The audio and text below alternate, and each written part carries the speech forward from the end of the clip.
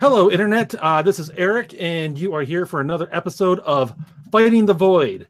Today, joining me is none other than Monique Ocampo and also Alyssa Watson, both from the Catholic Reads team that I am a part of. And today we're going to be discussing Infinity War. How awesome was it? How awesome wasn't it? How many people died? There's going to be spoilers. And also, more importantly, we're going to be getting into the themes behind it and the motivations of everyone's giant purple people eater, Thanos. And for anyone who's interested, we are live right now. So if you want to go to the YouTube channel, Fighting the Void, you can do that. You can comment in the section, in the comments. And also, I'm going to be watching on Twitter and posting a link for that here in a moment. I should have done that earlier, but what can I say? It seems like it's my first rodeo. It's really not. Okay. All right. So with that overly wordy intro, Monique, I know you had some thoughts that you wanted to share. Well, this is the first movie. If you haven't heard like your spoiler-free podcast, this is the first movie since Les Miserables that made me cry. And I never cry at the movies. Like, I can count on one hand the movies that made me cry. Infinity War is now one of them. And I think I cried because, like, it feels like this is the culmination of 10 years of Marvel, all these movies, all these stories, all these characters. And then I knew this movie was going to be intense. I think I even had an out-of-body experience at one point where I felt like I was just sucked into the movie and then all of a sudden crashed back into my own body, like Doctor Strange. I think that was just one of the effects of watching the movie in a theater, you know? Oh, absolutely. Seeing it on the big screen and everything. Did you see it in IMAX? I'm curious. I think we might have. I think we might have. It wasn't Dolby. I know it wasn't 3D, but it was, I think, IMAX. And I think it's just, I feel like they really carried the movie well. Like, they had so many storylines, but it all played, everyone had screen time and everyone had like a moment or two. And some theories were confirmed, like the Bucky Rocket interaction. Yeah, that was script. That was fantastic. I loved that. I have a feeling they read the fan fiction and check out the fan art and see and ask themselves, how can we incorporate that into our movie? Like, we knew everyone was expecting for Tony and Doctor Strange to have some kind of interaction because they were both Sherlock, and we got that in spades. We knew that, like, there was going to be the Iron Spider because it was teased in Homecoming, and we got that. We wanted to know how, like, they also even acknowledged the MCU in-joke that Thor is Mr. Fan Service. They did. Amongst all the Avengers and all the MCU characters, Thor is the #1 hottest guy in the MCU if you ask the characters in the MCU. If you ask the MCU fangirls, it's Bucky. Hell yes. But I also liked that I read some of these comics growing up, and I liked that I got my Scarlet Witch and Vision ship. I was glad that they did that. They are the romance. Yeah. But the thing I want them to deliver on, they didn't deliver on, is I want an Iron Man and Shuri team up from Black Panther. Really? Black Panther. Maybe in the next movie because they're kind of shorthanded. Oh man, she'll just like walk circles around him and he'll love it. She's already running circles around Hulk. I mean, she was already running circles around Banner, and I wish she had more screen time because she's one of my favorite characters from Black Panther. And Letitia Wright IRL is a devout Christian, like has a personal relationship with Jesus Christ level Christian. Wow, that's awesome. I even have this theory that if she ever converted to Catholicism, she would go on the path of being a consecrated virgin, but that's just my bias. Huh. Okay. Now that's an interesting fan theory you will not hear anywhere else. I Nope. promise you that. This is what you get when you have a Catholic who's also a nerd. Yes. Our ships Yes, so this many happens. directions. But I think the reason why it was such an emotional thing is because, Marvel made us invested in every one of these characters and made us care to different extents to, like, even though there were some gaps in the story, like, I wish there was more development on how Wanda and Vision kind of became a thing, because they didn't show that in Civil War. Yeah. Well, no, they did. They've been hinting at it. Yeah, but they were kind of on opposing sides in Civil War. Hold on. Yeah, but there was some flirting. There was some connection going on. I know. There was definitely some connection going on, and clearly things have progressed. I guess they are assuming that the viewers are smart enough to put the pieces together themselves. Yeah. Because that was mostly there for people who read the comics, and another thing I loved is this emotional reaction you guys are having to this. This is why people read the comic books. Okay, this is the emotional gut punching thing that they can do to you when you're reading the series over several volumes. I didn't think that film could capture that. But they did. I didn't think that the writers had balls to capture that. So this is what an event comic feels like? This is what an event comic feels like. Yeah, it really is. And I read all of these. I read all of these growing up. I read these when they were actually coming out on the shelves. That's how old I am. And I'm like a very minimal comic fan at best. Like, I've only watched like Link Horror sometimes, and Blockbuster Buster comments on how accurate movies are with the comics, and that's about it for me. Other than checking them out at the library sometimes. But sorry, I have a ad that's playing on a pop-up right now. Yeah. Fun fact, by the way, when I used to live in New Jersey, I used to live in Red Bank, and I actually lived near Jay and Silent Bob's comic store. Nice. I actually visited that store before it became the set of Comic Book Men, and I didn't even know where I was. I was just a kid. That's awesome. So, Eric, we've been talking a lot. What did you think? I thought it was really good. I went into it with I wouldn't say low expectations. I went into it with few expectations, just because I avoided as many spoilers as I possibly could going into this thing. All I did was watch trailers. I didn't even watch like all the additional clips that they always throw out there, to where you can actually expect to see half the movie before the movie even comes out. I thought, just from start to finish, I thoroughly enjoyed it. Is it a standalone movie? No. Nope. There is no way. If you have never watched a Marvel movie before, you just walk in and they have no idea what's going on. Who are these people? Why should I care about them? It does presume that you are already invested in the Marvel universe. You don't necessarily have to have seen every movie, but you have to have seen at least one movie with all of the major players at some point leading up to this. Like, I'm counting right now. Let's see. 1, 2, 3. Like, at least 10. Yeah, you have to at least seen. Well, I would say, at a guess, absolutely necessary movies to see: Iron Man, Thor: Ragnarok, Winter Soldier, the first Avengers, Civil War,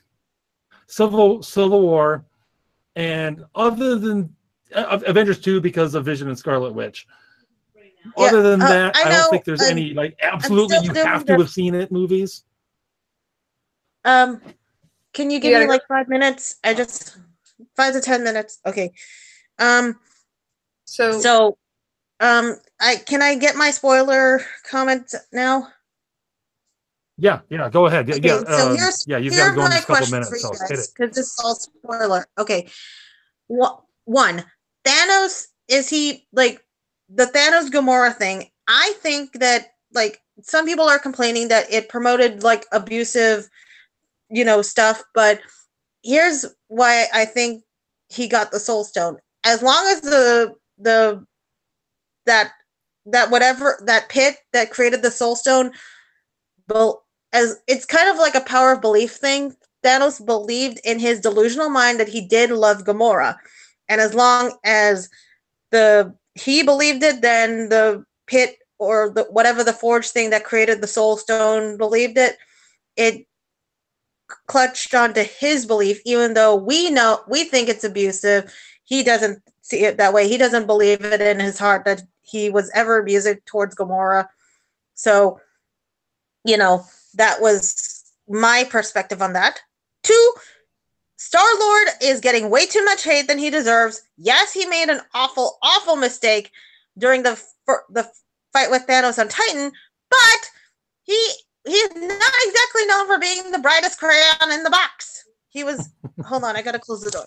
He was like always he's not exactly known for thinking things through. He's impulsive. It's within his character to kind of be a bit of an idiot. And yeah, I thought that we needed, like, emotionally as an audience member, I needed somebody to freak out about Gamora's death. That was rough. That was really rough. And I don't think, considering what he's been through from the second Guardians movie, he's lost a lot of people already, as much as Thor did. And, well, he wasn't thinking clearly, and he reacted in a visceral way, and everyone was trying to stop him because even Tony knew what that felt. But, like, when you're in one of those, like, fight or flight impulse moments, when you're that angry, you are not thinking clearly. You can only see that anger. Yeah. As for whether or not Thanos really loved Gamora, what do you think, Eric? I think he did. I think, see, there's different. It wasn't a selfless love. This actually, I think, is where I think this is where frankly, having a little bit of Catholic theology and spirituality actually really does come in and help interpret this. I think there are different levels of love. And I think Thanos loved Gamora as much as he was capable of loving anyone. Now, he's so deluded in everything. It's not a selfless love. The agape does not come into this at all. Nope. Let's be clear on that. He only loves anything really insofar as it serves his ends. Gamora was the closest thing in his life that actually transcended that. Maybe even was actually almost equal to his end of killing half the universe to save the universe. We'll get there. Yeah, I think he loved her, but it wasn't a great love. It was just the greatest he's capable of. Yeah, I agree. I did think it was really moving, though, that he certainly respected her when he didn't respect anyone else. Like, that's pretty impressive as far as Gamora is concerned.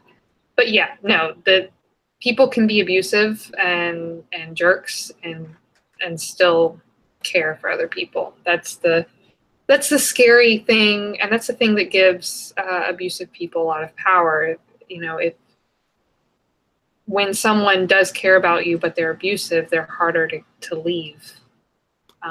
Which is why you have that whole abuse cycle. If people were just straight abusive, you wouldn't have so many instances of people getting caught in abuse cycles as we do. Yeah, I mean, it's called Stockholm Syndrome. Guys, like, I'll be back if you guys go on, depending on how long you guys go. I think the next thing you need to talk about is that whole trolley question. I think that's what they call it. Like, kill one life to save 1,000 thing. Oh, that thing. And I would like you to, Alyssa, yes. When I don't wait until I come back, because I have to ask you about that whole Margaret Sanger thing, okay? Okay. Cool. I'll be back. All right. Okay, Alyssa, why do you have a sword? Why don't I have a sword? I guess when you put it that way, I have no answers. Why wouldn't you just randomly be holding a katana? Okay, see, we're just checking all the nerd boxes today, aren't we? Yep. I've got a little terrarium with the Yoda lifting Marimo balls too. Doing force lifting. So wait, hold on, you can't see him. No, the glare from the screen is kind of getting in the way. There, sorry. But okay, so see, I don't know that we could actually get into the trolley question without talking about the Sanger thing. Yeah, I don't think we can. I think that's impossible. Yeah. So real quick, I want to just a couple other impressions of the movie. I loved Thor coming in at the end, and being just coming in like everyone's like Banner's like, you guys are screwed now. That was fantastic. Yeah, that was he just comes and just lays waste to everything. I'm like, yeah, there's my God of Thunder. Yeah, Thor wasn't a character that honestly I did not like his first few movies, and I found him kind of boring. Yeah, he was the whole thing was meh. Yeah, but I loved Thor Ragnarok. I felt like we really got some good character development there, and I loved Thor in this film. Like that moment where he breaks down and is like crying. Gosh. Oh yeah. Oh yeah. I know you're swooning. I get it. the big manly man being vulnerable for a moment there. Well, as long as it's only a moment. Actually, I'm less on that train than most people. I have a bias against blondes. I don't know why. But I guess well, he cut pretty much all of it off, so you're good, right? Yeah, right. It was a huge improvement. That's awesome.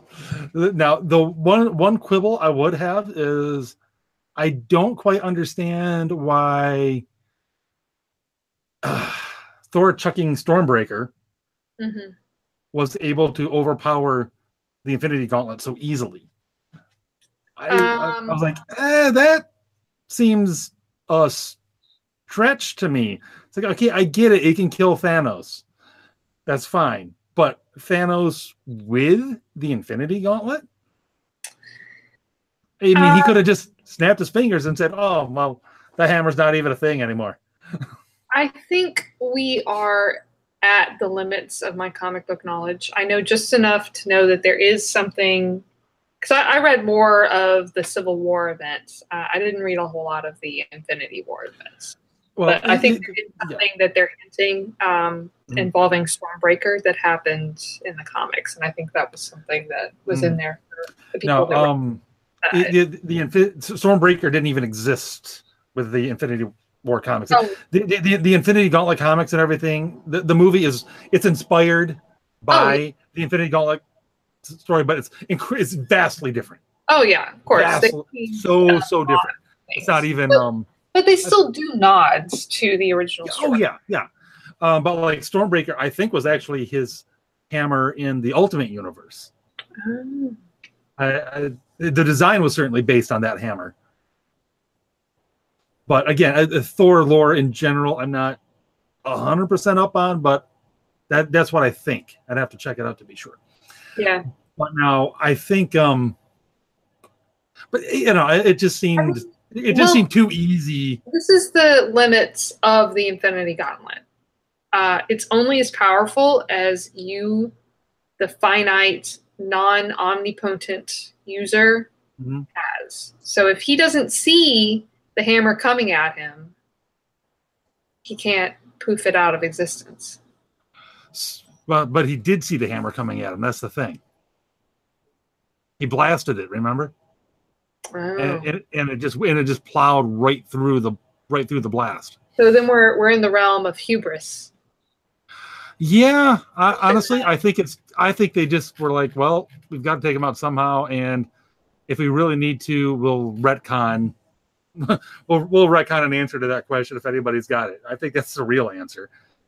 I have a little bit of a theory that they could use to retcon it, and that would be the I think either Loki did something to the Space Stone, Mm. or Strange did something to the Time Stone. I think it's incredibly unlikely that they both just turned them over without messing with them in some way, shape, or form.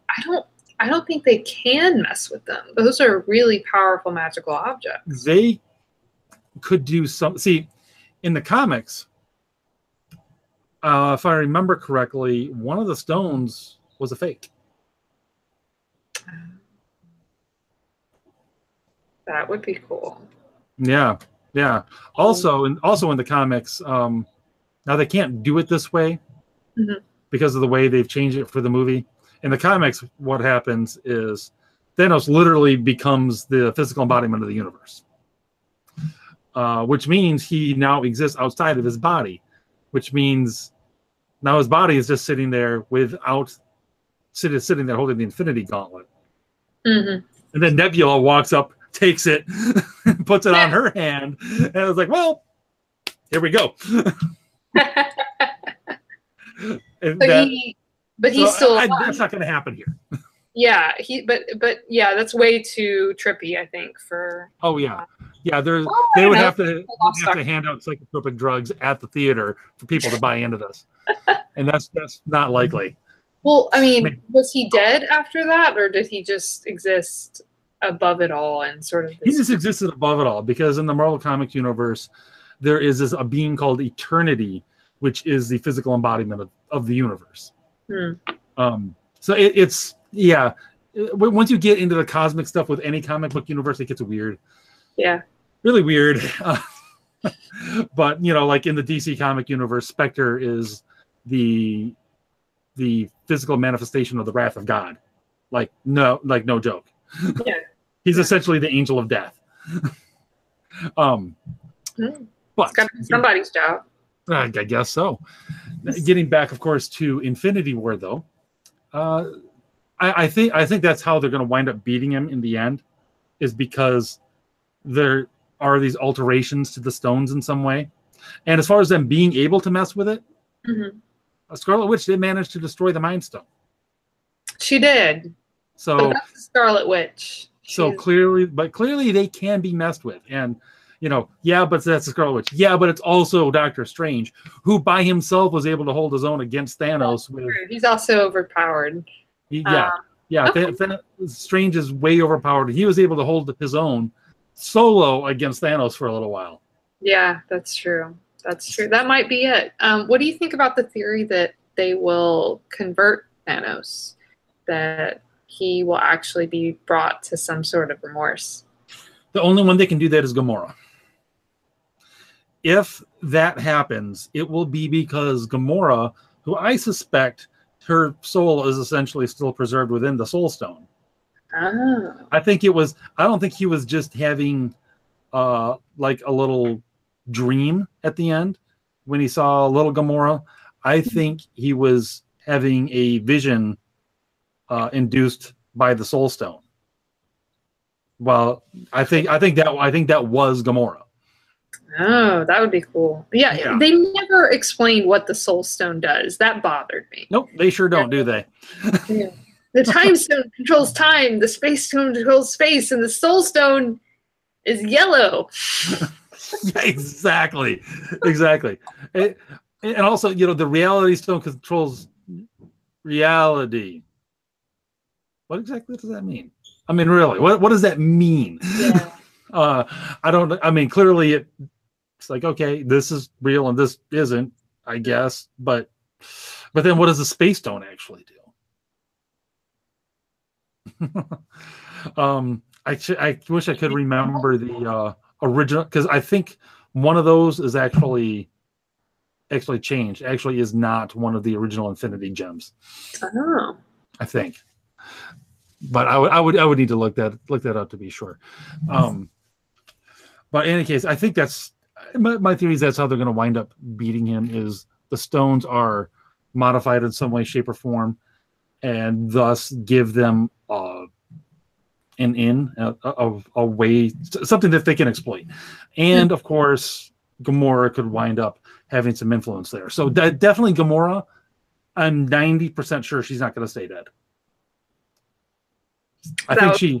But it would be very sad because then we'd have a Romeo and Juliet situation where we saw him grieve her, and now we're gonna get the vice versa. Oh yeah. But yeah, I mean, Guardians of the Galaxy 3 is already planned. That's already coming out. When is that coming out? Goodness, I'm not sure exactly. After the after the next Infinity War. I mean, after the next Avengers movie, the as yet unnamed Avengers 4. Okay.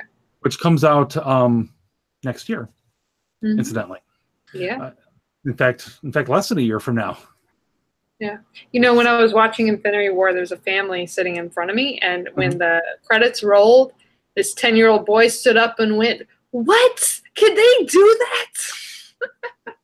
Yes, they can, but not for real, because let's be honest, they're not literally killing half their franchise. No. I mean, come on. Do we really? We're not going to have another Spider-Man reboot. Give me a break. I gotta tell you, I was such a fan of all the side characters in Black Panther. I could do a Black Panther movie without Black Panther. I mean, I don't want him to be gone for any longer than a movie at all. Right. But it would be really cool to see them grapple with that political vacuum again. You could see, sure, you're something become Black Panther or somebody in there. Yeah, someone's got to step in, and there, and, you know, Shuri in the comics was Black Panther for a while, but I don't see her. What I like about her is I don't see her being content as Black Panther. Right now, but she'd be a good interim. There's two things I wanted to mention. Then I want to really get into Thanos and his motivations. Okay. One is I was convinced going into the movie that Captain America died, because everybody's like, "Oh," and I kept seeing something's die, spoiler, and to be a picture of Captain America. Yeah, and everybody's talking about, for some reason, everybody's talking about, well, about Bucky. Bucky should become Captain America, right? Like, well, clearly there's a hole to fill there, so. Dang, that part's ruined for me. No, Captain America lives. The one thing I was sure was going to happen didn't. Well, the thing is that Captain America died in Civil War in the comics. Right. And I'm actually a little disappointed that they didn't go with that. Like, I guess just from event comics perspective, I'm a big fan of Civil War over Infinity War, so I'm a little disappointed. I think a lot of people were that they didn't end up doing this, but I can understand why they did it, because the Civil War comics didn't bring as many wide-reaching effects to these specific characters that they have built up. Yeah. And oh goodness, I forgot what the other thing was that I wanted to bring up. Oh yeah. Right at the end, when after Fury literally flakes out, you see his little fancy schmancy pager thing. Yeah. Okay, do you know what the symbol was that he saw? Yeah, it's Captain Marvel. There it is. All right. No, you are a good nerd. I like it. I'm excited. I'm a little disappointed they didn't do Kamala Khan, but I understand why. If they're not doing Mike Morales, they're not doing Kamala Khan. Miles Morales. Miles, sorry. I haven't read that one. Okay, but yeah, I mean, especially if you're looking for something that's actually going to be helpful with Thanos. Yeah. I don't think I Can Make My Fist Big is going to be a huge help with Thanos, to be honest. That's true. There's a reason Hawkeye wasn't there. Character more than that. What's but that? Yeah. But I like Kamala's character, but you're right. Yeah. Captain Marvel's going to be a lot more helpful. Yes, and we get a lady fighter pilot story. Yep, exactly. It will redeem the Green Lantern plotline. Oh dear. Let's not go down that rabbit hole. Sorry. No, pilots around the world will be redeemed. Exactly. Now see, that little hint of Captain Marvel's coming, and that clearly she's a big deal. Because granted, Fury doesn't really know what's going on yet. He just knows it's big. So the first thing he does to call in some big backup, he calls Captain Marvel. Now, This was the perfect way to make me excited about the Captain Marvel movie. Because at this point, it's hard to get me excited for a movie. I'll be honest. But the fact that they threw her out as a teaser in that way, I was like, okay, I'm in. Yep. I'm in. I'm really we're so well trained. Gosh. I know we are. It's like, yes, Pavlov, please ring the bell and I will slobber. And it works. I admit it. So I have a question. Yeah, go ahead. In the Guardians, I forget which Guardians movie. No, it was the second Guardians. They gave a little teaser about Adam Warlock. He's coming. You think so? I don't know. It's been a while, and they haven't made any other references, and I think bringing him back just randomly into... Well, there's no other place to make a reference to him other than Infinity War would have been appropriate, because there's no other cosmic movies out there in the Marvel Cinematic Universe yet.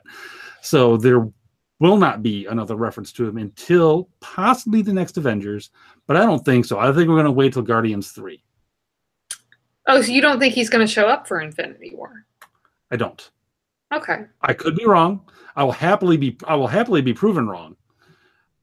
But because I would love that. But I don't think so. I got to think that we're going to get to know him some other way first. But then again, you never know. There's theories out there that Nova is actually going to enter the MCU, and we may get introduced to a whole new cast of cosmic characters via the Captain Marvel movie. Now, it won't be Warlock because the Captain Marvel movie takes place in the 80s. So we won't be meeting Warlock in that movie. But I mean, will it? They won't set it in the current times. Yeah, that's already known that the Captain Marvel movie they're setting it in the 80s. Yeah, that's already established. 80s superhero film? Yeah. That sounds great. Yes, can just imagine that because she starts out as a fighter pilot. There is going to be some Kenny Loggins playing in the background somewhere. That little Easter egg is going to be out there for people who still remember Tom Cruise and Top Gun. Yeah, I'm kind of hoping he shows up and she gets to punch him in the face. That alone would be... It's not going to happen, but that by itself would be worth the price of admission. Right? I completely agree.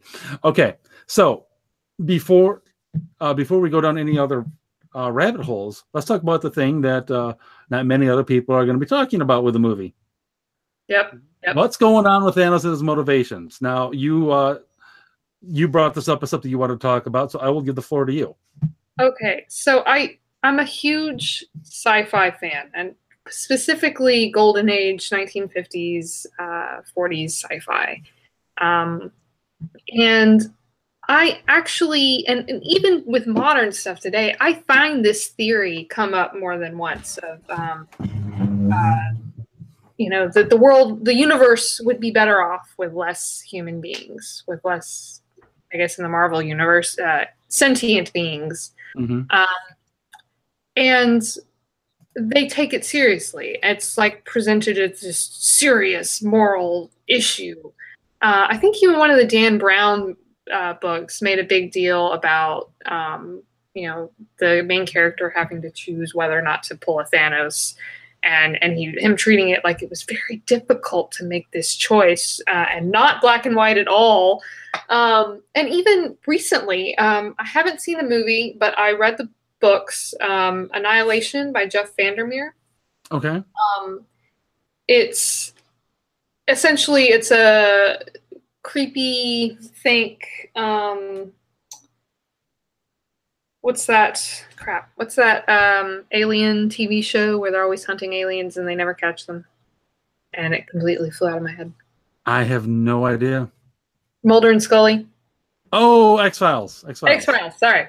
All right, so it's kind of like this X-Files style invasion of this area called Area X, and they don't know what it is or how to stop it. It's just very slowly taking over things and people, and the main character in the book is like, I just don't think that I have a right to stop it because it's making this pristine wilderness, and what right do human beings have to fight for the survival of their species over any others? And it's like, oh my gosh, no. Humans are literally the only species that ever asked themselves that question. Yeah. Ever. Nobody else has this problem. Exactly. So if we're going to take wisdom from nature, maybe we should look at what nature's doing. But yeah, so I found this film incredibly pro-life, and it was almost like a stick it to you narrative in that, okay, fine, you think the world would be better with half its population? Here you go. How do you feel? Do you feel better? They died painlessly, just puffs of smoke.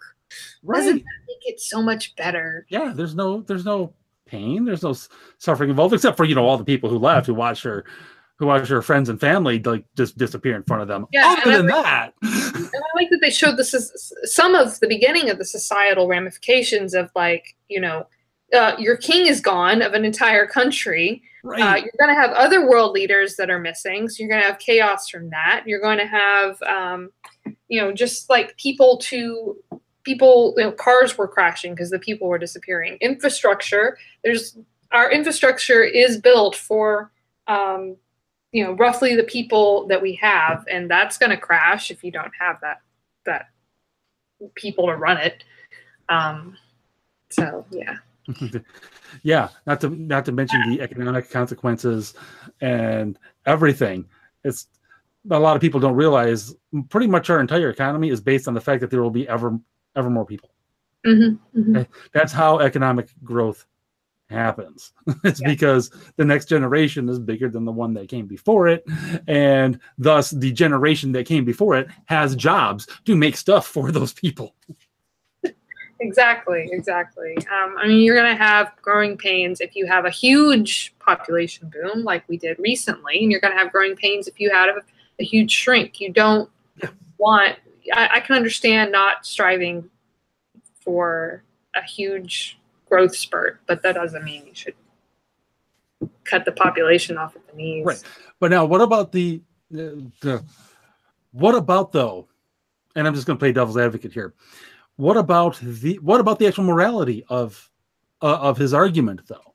The argument that, granted, we're talking on the scale of the universe here, but presumably the universe is finite, therefore resources in the universe would be finite, and fewer beings using such resources equals, means that there'll be more resources for people for longer, at least. Are you guys talking about the creation versus destruction? Yeah, we are. So that's even more silly in the Marvel universe, because in the Marvel universe they have multiple dimensions. They have people constantly discovering new inventions that allow them to go to new areas. Mm-hmm. They have all this magic and science devoted to coming up with new ways and to use the resources we have and new resources to use. I mean, Wakanda itself, running on an entirely non-oil economy, it's its own FU to this whole idea. I know. Well, have you ever heard the trope Reed Richards is useless? Wait, Monique, you're echoing a lot. Crap. How do I like step back a little bit from the speaker?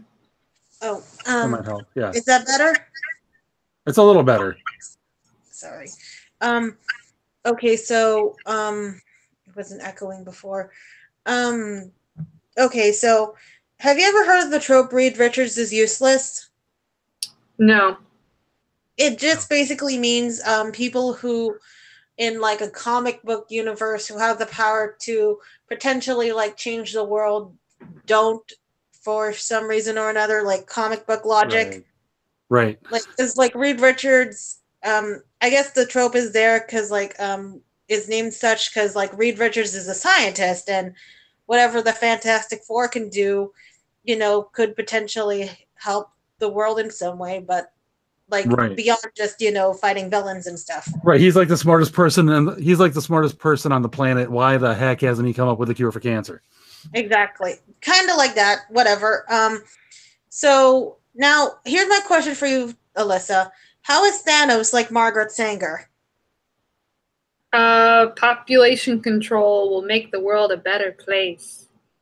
Now, there's not to I'm mention actually delusions of grandeur. yeah, there's that. Now I'm actually going to push back just a touch on the Sanger comparison. Yeah. Because Sanger was all about the eugenics aspect of it. Yeah. She was targeting specific people. Yeah. Specific people that she decided were undesirables. Yes.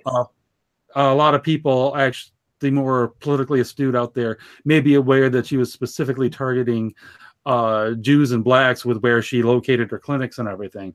Yep. She was also specifically targeting Catholics. That part doesn't usually come up. I'm not surprised. We were in the list of undesirables that she did not want around. And I have never, I've never seen a secular commenter, even if they're disagreeing with Sanger, bring that part up. I find that very interesting. Yeah, you do realize that anti-Catholicism is like the last acceptable prejudice now, and I've read that book. And also with Sanger, I'm not surprised. Honestly, she should just put on a swastika and say "Hail Hydra." Nice. Now the reason I push back on that is because, again, Sanger was all eugenics, all like, if we get rid of these people, then we won't have poverty, we won't have retardation. The modern version of that is against the human race. Right. Yes. And Thanos was. They made an explicit point in the film of saying it'd be completely random.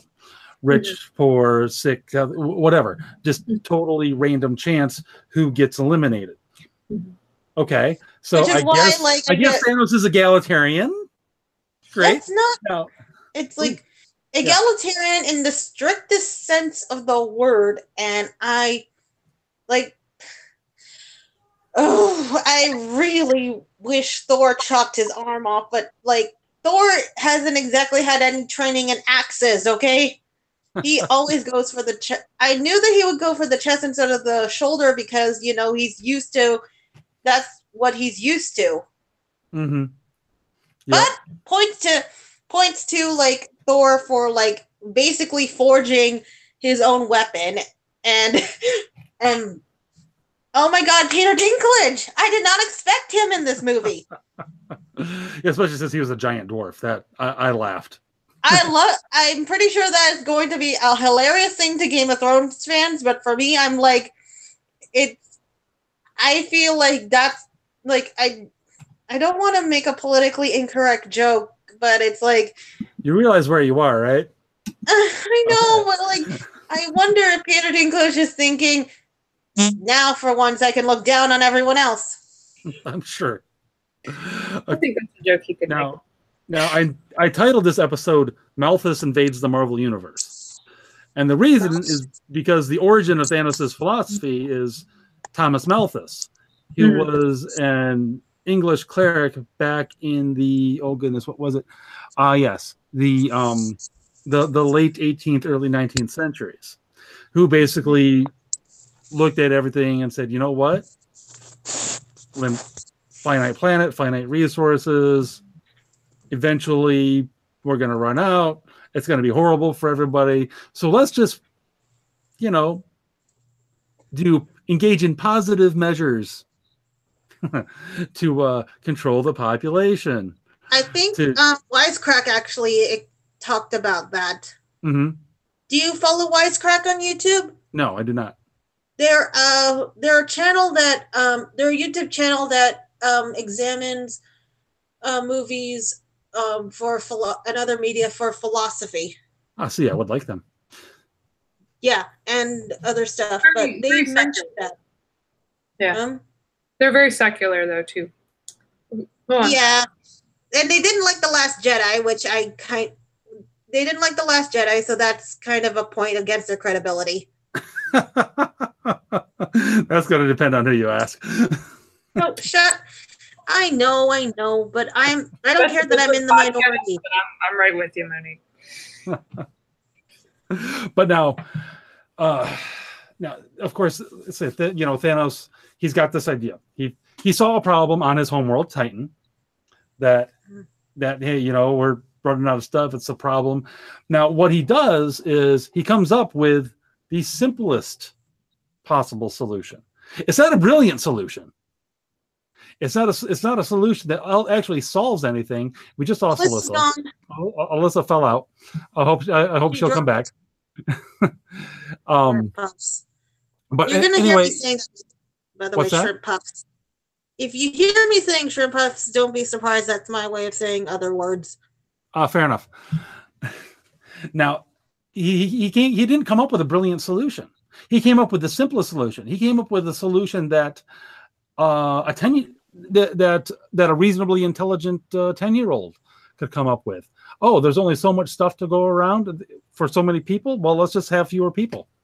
If I can't have more stuff, we'll have fewer people. This is not brilliance. This is highly simplistic. This is sophomoric logic at best, and it's been proven. Occam's razor. Yeah, well, it's way more simplistic than Occam's razor.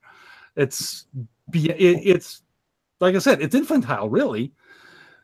Well, what do you expect from him? Right. Well, there's that. And the reason I can say that with confidence is that Malthus has been proven wrong. We have far more people than he ever expected. We have far more food than he ever expected, and we actually have far less poverty than he ever expected. The amount of people on the planet, the amount of food available have gone up dramatically, and the amount of poverty since he was around has gone down dramatically. Yeah. If anything, the birth rate is still going down. Like, even with our population increasing, the birth rate is still going down. Now, see, that's a separate argument, and I think that needs to be approached on a whole different angle. And frankly, that's probably a subject for a different episode again, because frankly saying that, but the population rate is going down is kind of a backhanded compliment to them, saying that your efforts are working. Sorry, I'm like don't worry. A lot of people don't realize that when they start throwing that out there, like that's you're not actually helping when you point that out. It's a true fact. No, but it's kind of beside the point. But yeah, sorry, the point is the point is that we have more people, and we have more food, and we have less poverty. We have actually become much more intelligent about how to use the resources that we are given, and that's shown all over the place. The examples of that abound once you actually start to look at things. It's been a long time since the river in Cleveland caught on fire. We managed to clean that up. A good part of the Chicago coastline along Lake Michigan is actually built on a garbage dump. Wow. I learned this a few years ago when I was on a bus tour in Chicago, and they used to, in the early days of the city, they just dumped everything either into the river or just on the beach. Oh gosh! It became putrid and horrible and disgusting. Yeah, they actually reviewed the Army Corps of it got so bad the Army Corps of Engineers actually came in, reversed the flow of the river, and sent it all down to St. Louis. Grief. Oops. Sorry about that. So the point, but my point is, and then I'll shut up for a moment, is that we have intellect. We have the ability to come up with better solutions than, you know what, you're out of here. And what I always say to people who advocate for population control, human extinction, whatever, is, you know what, you first. Lead by example. By all means, I have some traffic right outside. Yeah. What I want to see from the sequel is I want to see the actual ramifications of this population loss. I want to spend some time with each of the characters and how it personally affects them, not just in who they lost personally, but what it's doing to the world, the universe. I think that would be great. However long it lasts, forget about the implications of it. I remember I was talking with a friend about Ender's, one of the books in the Ender's Game verse, the Speaker for the Dead. Mm-hmm. This involves a bit of a spoiler, but I'll avoid other extraneous things. One of the characters, it's a really small space colony, like maybe 300 people. One of the characters... Alyssa, we can't see you. Oh, you can't see me? No. Can you see her? Yep. Oh, never mind. It might be just me then. All right. But one of the characters finds out that the girl he's been dating and wants to marry is actually his half-sister. Oh. And, well, that's a problem. Yeah, it was a problem. And they stop. They don't go any further than that. It doesn't get weird or anything. But, you know, I was talking with a friend about that, and she was like, yeah, it's so weird. Like, why do you put that in there? I was like, but because it's something that people have to face. And she was a very secular person. I was like, look, regardless of how you feel about rules about sexual mores, they do have functional reasons for existing. The reason why he was dating his sister unbeknownst to him is because one of his parents slept with someone they weren't married with. That rule was there to, knowing who's sleeping with who is really important if you don't want to date your sister on accident. Tell that to Luke and Leia. That doesn't come up a lot nowadays because we live in we have a high population, right. And we have huge cities. So running into diverse people and finding diverse partners is not a problem. But when your population is small, it is a problem, and you have to deal with it some way. Yeah, huh? I hadn't really thought about it from that particular angle, but yeah, okay. I wanted to talk about the singer at the Civil War. I want to see, like, if there's anything I want from the sequel, like, I want to see how Rocket deals with all that loss. Like, he's lost everyone. Yeah, there's nobody left, including the Guardian verse. That kills me. Maybe I kind of feel sorry for him because he won't even have any emotional consolation from Mantis, who, by the way, was awesome in this movie. Yeah, he's my spirit animal. Yeah, I thought he was pretty impressive. I especially like her mean face. Her mean face was great. I didn't see her mean face. What did it look like? I need to know because I'm going to comic. You need to show me because I almost missed it. It was just, when at the beginning when Star-Lord's like, okay, everybody put on their mean faces. You actually see her in the background going. I will have to remember that because I'm cosplaying her for Comic Palooza, and in case someone asks me to put on my best mean face as Mantis. Yes. So you've got to go see the movie again. No, I don't want to go see the movie again.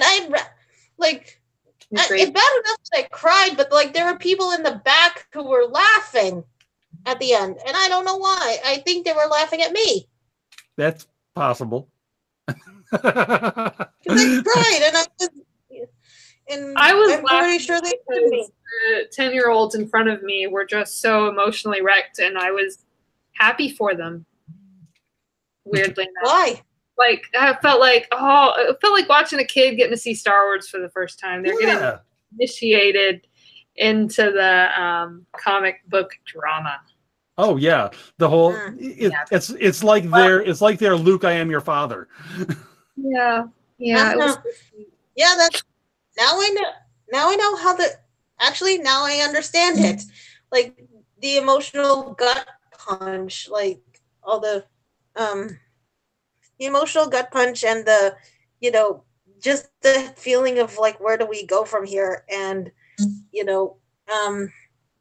and I'm really glad that in the Stinger Samuel got to say his catchphrase. What's that? Which is basically his Nick Fury. He almost said it, Oh, yeah, almost. Yeah, he flaked out just before it left PG-13 land. Yeah.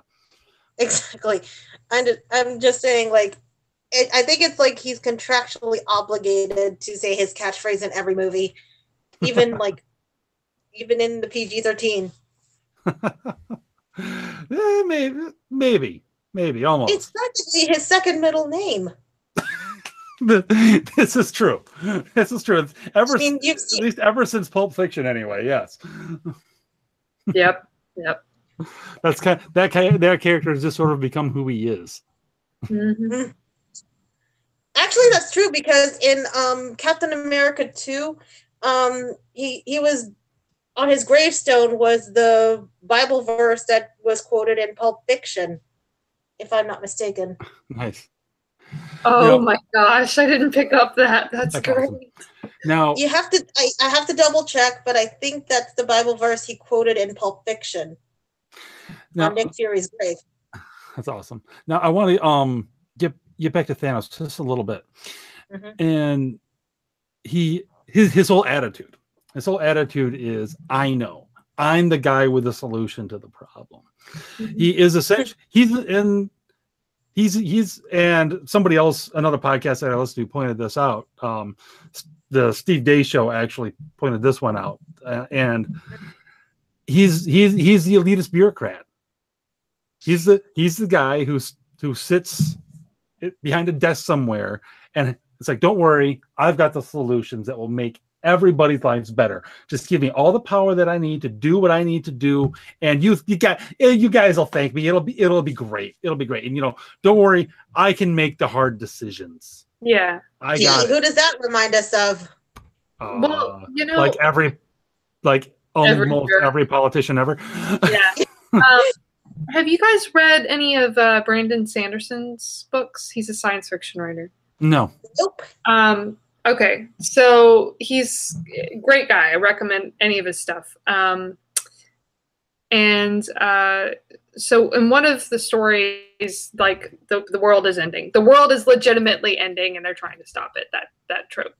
And one of the characters that is probably the most moral and one of the moral centers of the story becomes king, and he kind of, as he slowly over the course of several books grows into that role, realizes that as much as he actually wants democracy and he wants freedom and equality, the world is ending and he needs to be a dictator for a time to save it.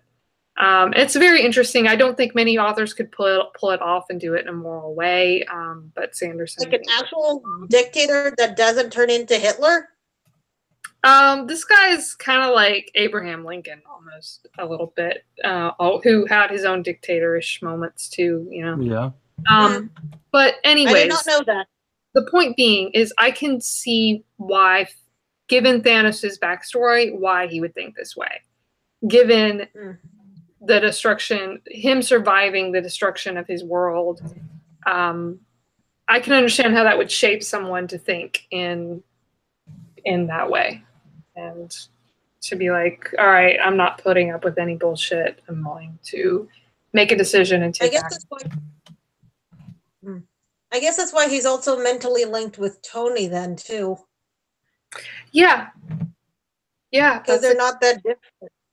Yeah, Tony thought that way at the beginning of the series, though. He slowly has been changing and growing up and maturing out of that.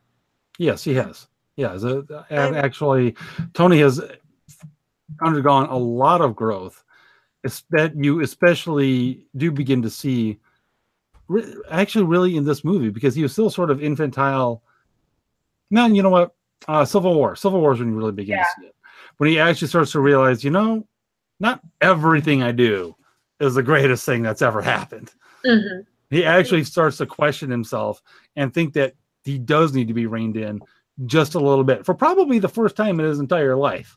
Yeah. He is actually questioning himself. Mm-hmm. No, which I think is interesting. And it's also interesting that that was another Russo brothers movie. Yeah.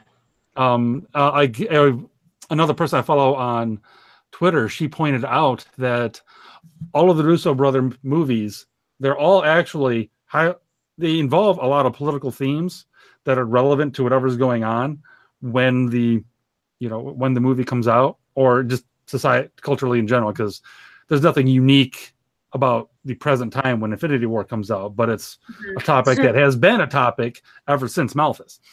So, but they also don't tell you what to think about it. They throw it out. They And throw that's it what I out liked as a about it. question. They throw it out as a question. Here are some facts. Here are the sides. Picky drop. You guys debate. And I that was a really great point. It's also worth noting that Winter Soldier, Civil War, and now Infinity War are amongst the best of the Marvel movies. They're political without being heavy-handed or Yes, forcing. exactly. They're not telling you what to think. And I think that is a huge strength of these films. So do you think that they're going to kind of address, like, do you think they're going to drive home, have the balls to drive home this whole, Sanger population control message, or do you think that they're going to back off from that? Nope. They will. I don't know how directly they're going to confront it. I mean, obviously they're going to, they are confronting it in the sense that Thanos is the bad guy. All the good guys are fighting him. So they are confronting it in that way. But are they going to directly, is somebody gonna directly call Thanos on his BS? Maybe, maybe not. We'll see. I'll be curious. Tony would be the one to do it though. Yeah, he would. Yeah. I can see Tony doing it because, but I never noticed that, the political. I mean, I know that the Russo brothers did have political themes in their movies, but I never knew that it was intentional or not.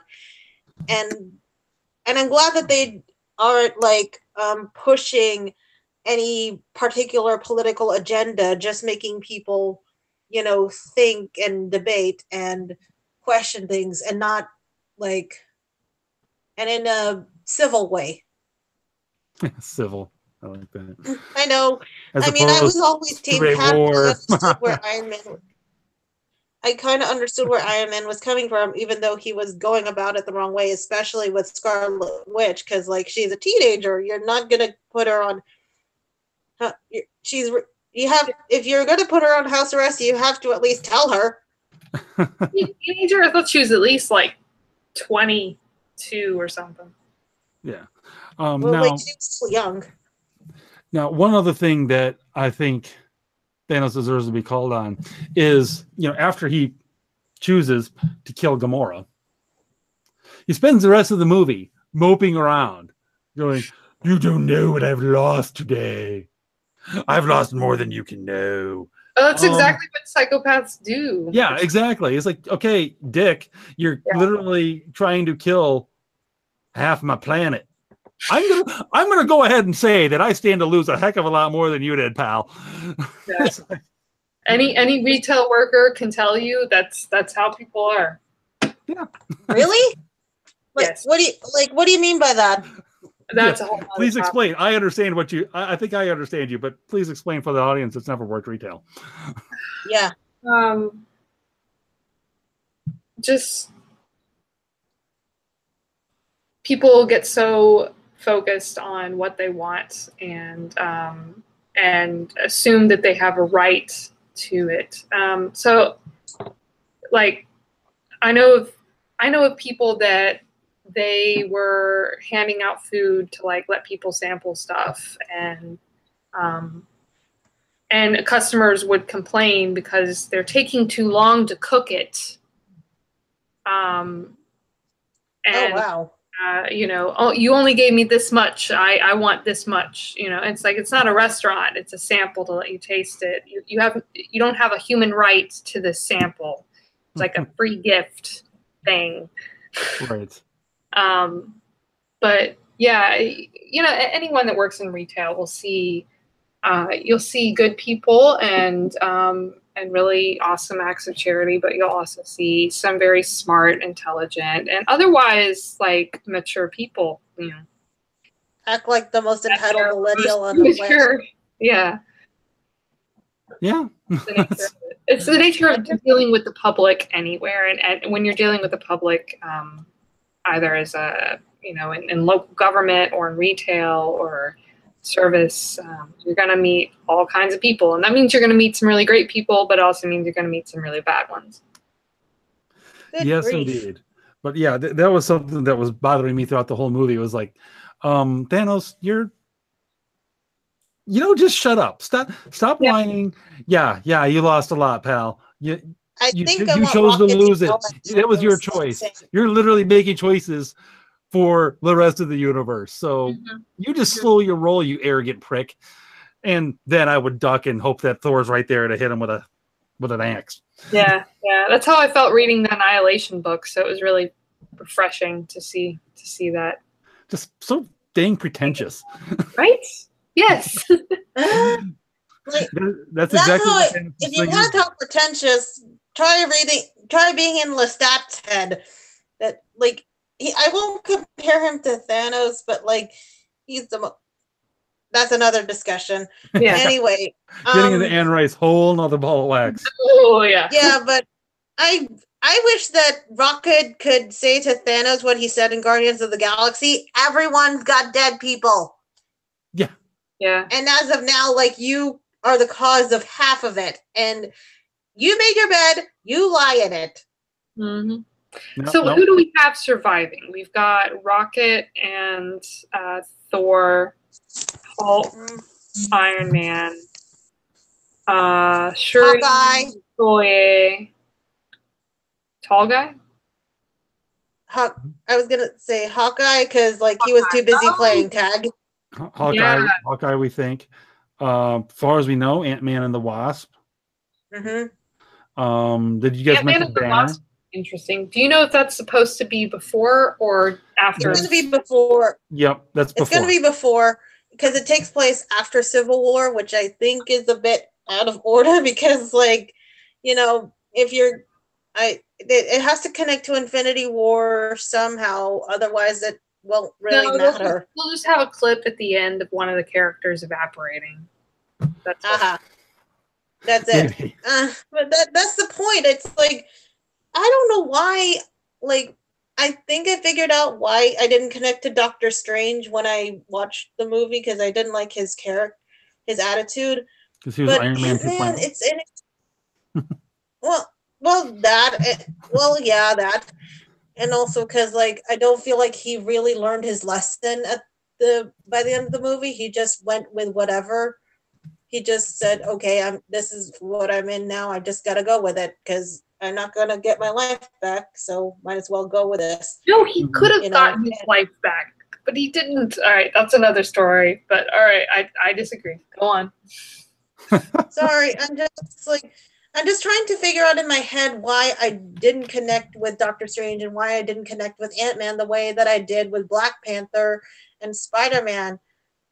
Like, I understand all the main Avengers, like, they're as an ensemble at this point, but every what I call solo movie up to this point, it's been either I love them or I'm just kind of indifferent. And the ones that I love are Spider-Man and Black Panther, whereas I'm kind of indifferent towards Doctor Strange. Did you feel indifferent towards Doctor Strange in this movie?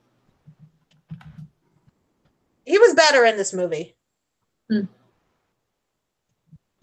He was better. Like, I was actually scared for him, and actually I have the opposite feeling. I felt like he was more rounded and deep in his standalone movie, and a little more flat and just kind of there in this movie. I don't know. I think it's just maybe a matter of writing, I guess. Well, it's also a matter of, in this movie, there's only so many people to go around. Yeah. I mean, but he and Iron Man had a lot of screen time together.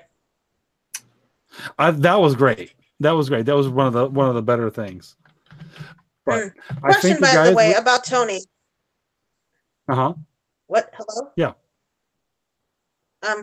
Question about Tony, like his father figure relationship to Peter Parker.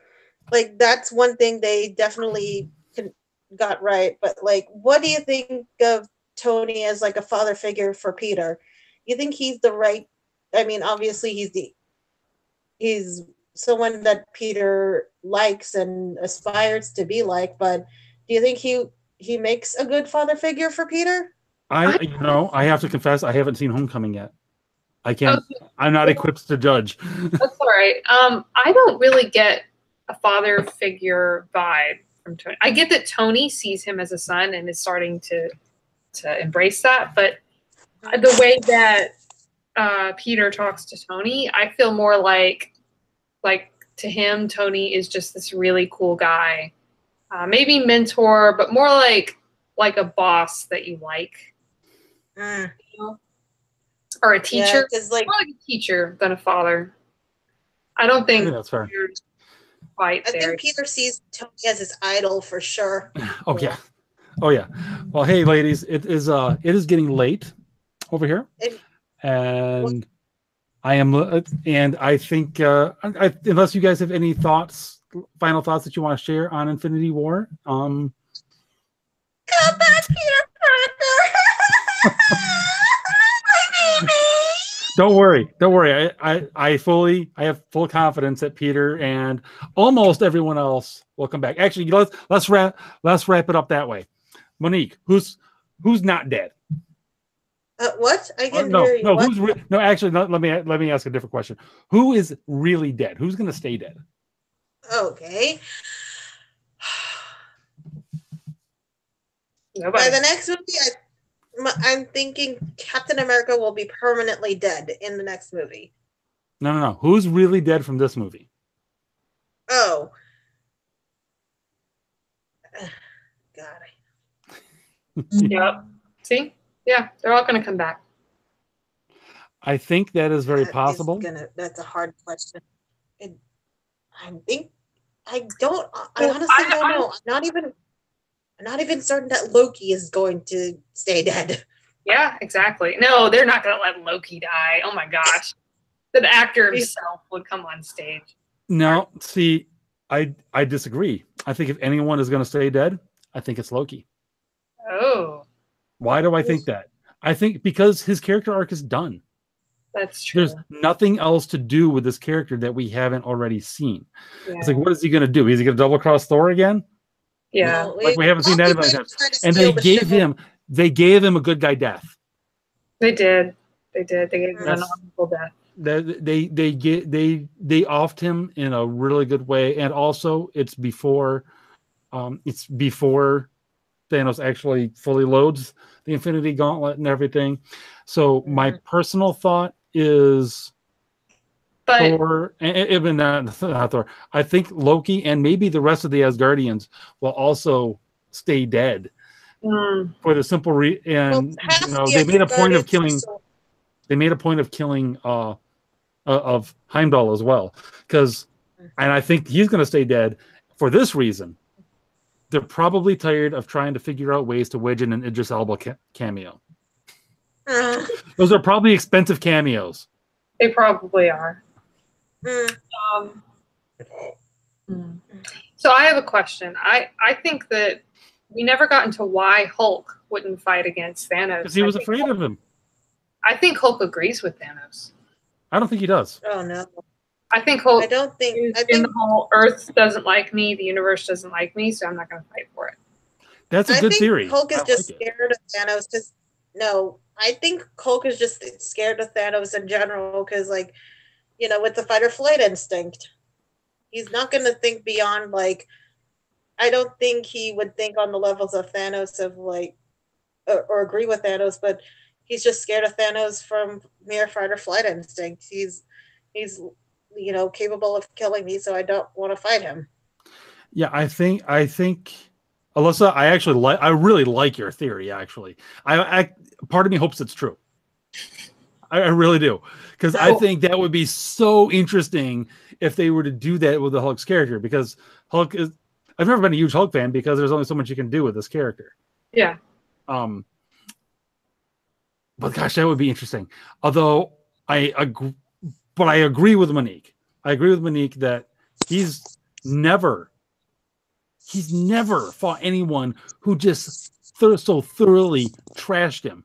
I mean, Thor and he go, they go at it, and they go at it pretty hard. But no one has just taken everything the Hulk had to dish out and then come back like it was nothing. That's never happened. I think Hulk didn't think it was possible. He's afraid.